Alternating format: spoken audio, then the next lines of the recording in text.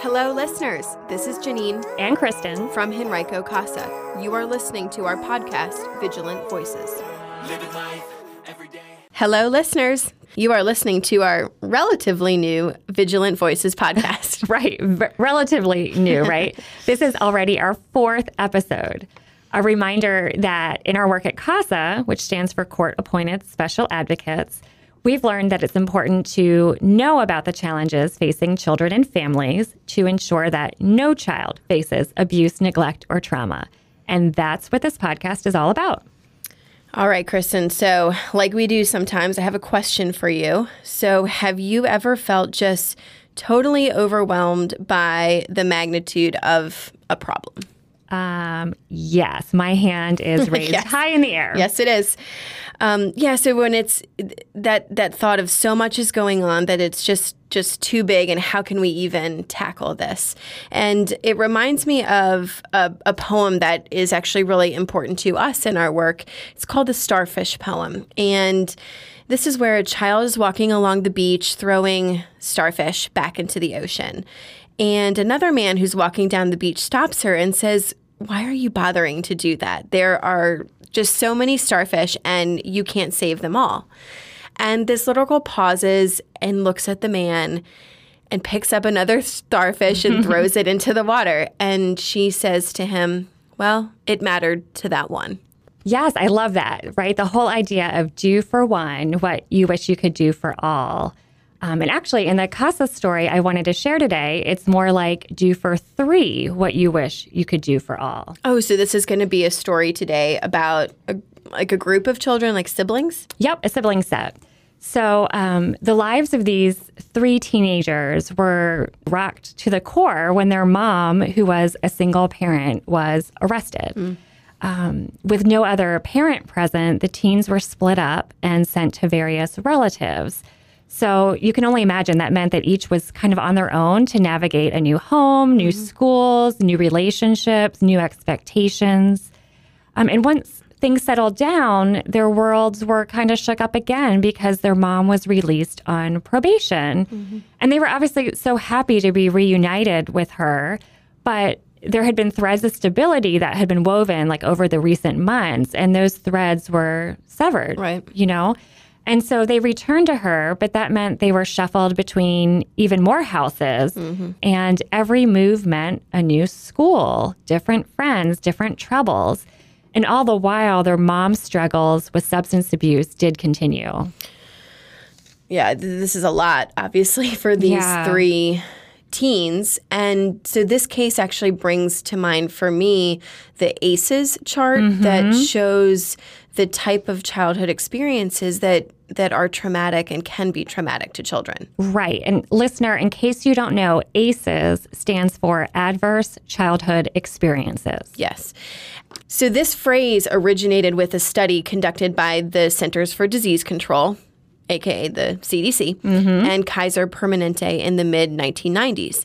It uncovered a very clear correlation between traumatic childhood events and the negative health outcomes as adults.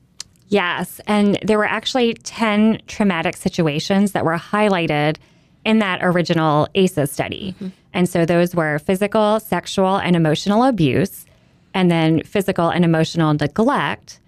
And then the remaining categories were mental illness, domestic violence, parent incarceration, substance abuse, and divorce. Right. And under each of these categories that are, relatively broad, there are so many other sub-issues and challenges that individuals can face who've experienced this. So, for instance, physical neglect could be leaving a child unattended, but it could also mean that a child is not receiving proper nutrition or they're not getting the medical care that they need. And so there's neglect there. I mean, there's a lot of different things that might fall under that category of physical neglect. For sure. And I've always appreciated that the study didn't just identify experiences like one-off incidents, like an accident or a death or something like that. It also shows that prolonged stressful situations like, growing up with an incarcerated parent, that prolonged situation is also traumatic for a child. Yeah, it's repeated stress Right. over and over.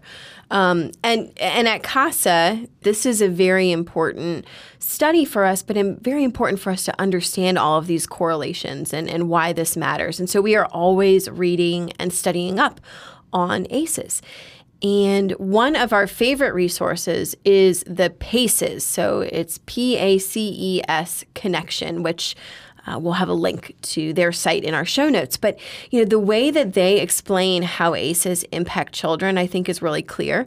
And what they say is that it is prolonged exposure to ACEs can create toxic stress, which can damage the developing brain and body of children and affect overall health. Toxic stress may prevent a child from learning or playing in a healthy way with other children and can cause long-term health and behavioral problems. Basically, the stress of these situations on a child's developing brain is intense. So intense that it not only impacts the child's present mental and physical health, but their future health as well. Yes, and things in the present that can be then affected by adverse experiences are a child's ability to learn and remember things. Right. Stress brains can't learn. 100%. Their ability to socialize and their ability to manage other stress that we, all face, but certainly children face too every day. And so we see this a lot, that kids are acting out, and those behaviors, they're what we call trauma behaviors, are really kids saying, I've maxed out my bandwidth for stress and I'm acting out in this way. Right. It's just truly too much for their little bodies Right. and minds. It's like they're operating in survival mode. Like when you think about when you're really anxious in a moment, that increased heart rate, your blood pressure going up, you're breathing differently, there's tension in your muscles. You can't stay calm, especially for a child, and think rationally when you're in that mode. Right. And part of the reason that we call this toxic stress is because it is really exactly that. So toxic stress happens when our brain endures this repeated stress or danger and then starts releasing hormones. And some of what you described, Kristen, was like that fight or flight sensation. Right. Or freeze, right? Or freeze Yep. is a new one, yeah. But so fight, flight, freeze, hormones, but that's cortisol. And that fight or flight is our body's internal alarm system, and that's a really good thing, right? Do we run Right. when we see the bear? Yes, we Yes. want to. But repeated and constant instances, so again, think of children or individuals just who have constant trauma and hardships over and over again. Over time, it increases their heart rate and increases blood pressure. And really, then that damages the digestive and immune systems because of that constant release of hormones like cortisol. And then that can increase the likelihood of illness. Right. Which is fascinating, side note. So what happens is that then ACEs, as we know, affect children's future well-being. So studies show that children with a higher number of adverse experiences are more likely to be challenged with things like substance use or depression, heart disease, suicide, asthma, and more. And if that stress response is so extreme and long-lasting, and we don't have good, healthy buffering relationships available to them, then the results really do damage and weaken systems like immune and brain and body, but also the brain architecture is completely different. It changes the physiological aspect of the brain. It does. And the statistic from the ACEs study that always blows my mind is that a child with a high number of adverse experiences actually has a life expectancy up to 20 years less than their peers. That is really hard to wrap It your head is. I around. mean, it's just staggering. Yeah. And it's so sad because these adverse experiences are happening to them. It's nothing at all that they could control. They didn't choose it. They were just born into a really tough situation. Right. And so that is pretty unbelievable. And then the other statistic that really, it kind of blows my mind is actually about the protective factors. So this is the positive, right? Is that the ACEs study also identified factors that can help mitigate some of these negative outcomes that we've been discussing. And do you know what the number one factor is? I do, but tell our listeners. So the number one factor that can help prevent these negative outcomes is the presence of just one caring adult in the child's life. One adult. And that is 100% why we do what we do. Yes. And that can be for us as a CASA volunteer. But I mean, it can be a teacher, a coach, some other capacity like that. Right. Even informally, like you don't need a title or a role. You can be a friend, a neighbor, a family member. Exactly. And so in some capacity, we can each be that one safe, stable, and caring adult in a child's life. Without a doubt.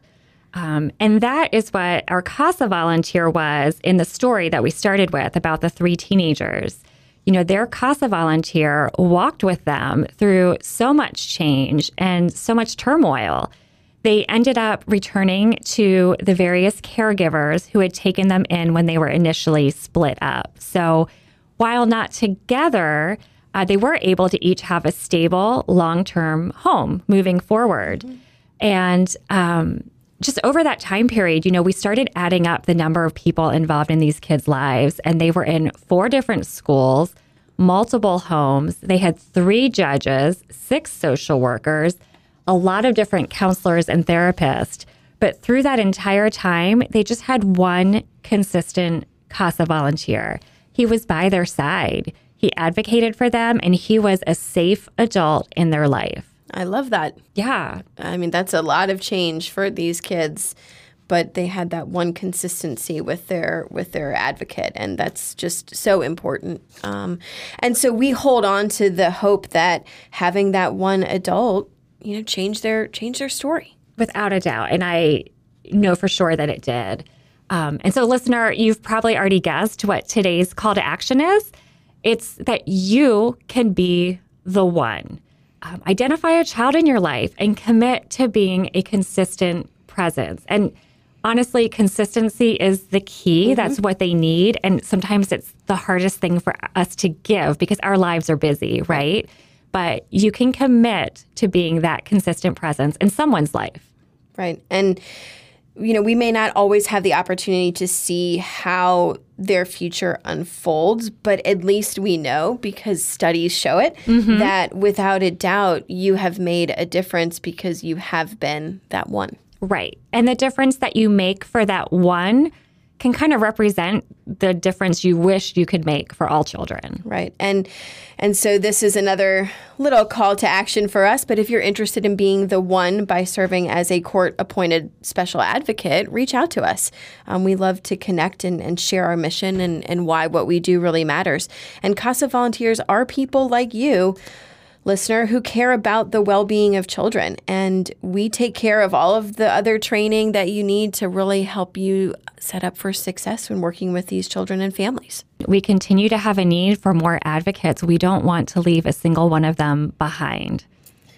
That's right. And we have a training class actually starting this weekend for our newest class of advocates. And we always look forward to when they will be sworn in as agents of the court later this spring, and then they'll be assigned a case so that they can begin advocating for a child or sibling group like you shared earlier today. Yep. And then the process continues because we'll have another training class this fall. So, listener, that gives you plenty of time to attend an information session and send in an application. We would love to get you involved. We would. So visit our website for more information. It's henricocasa.org.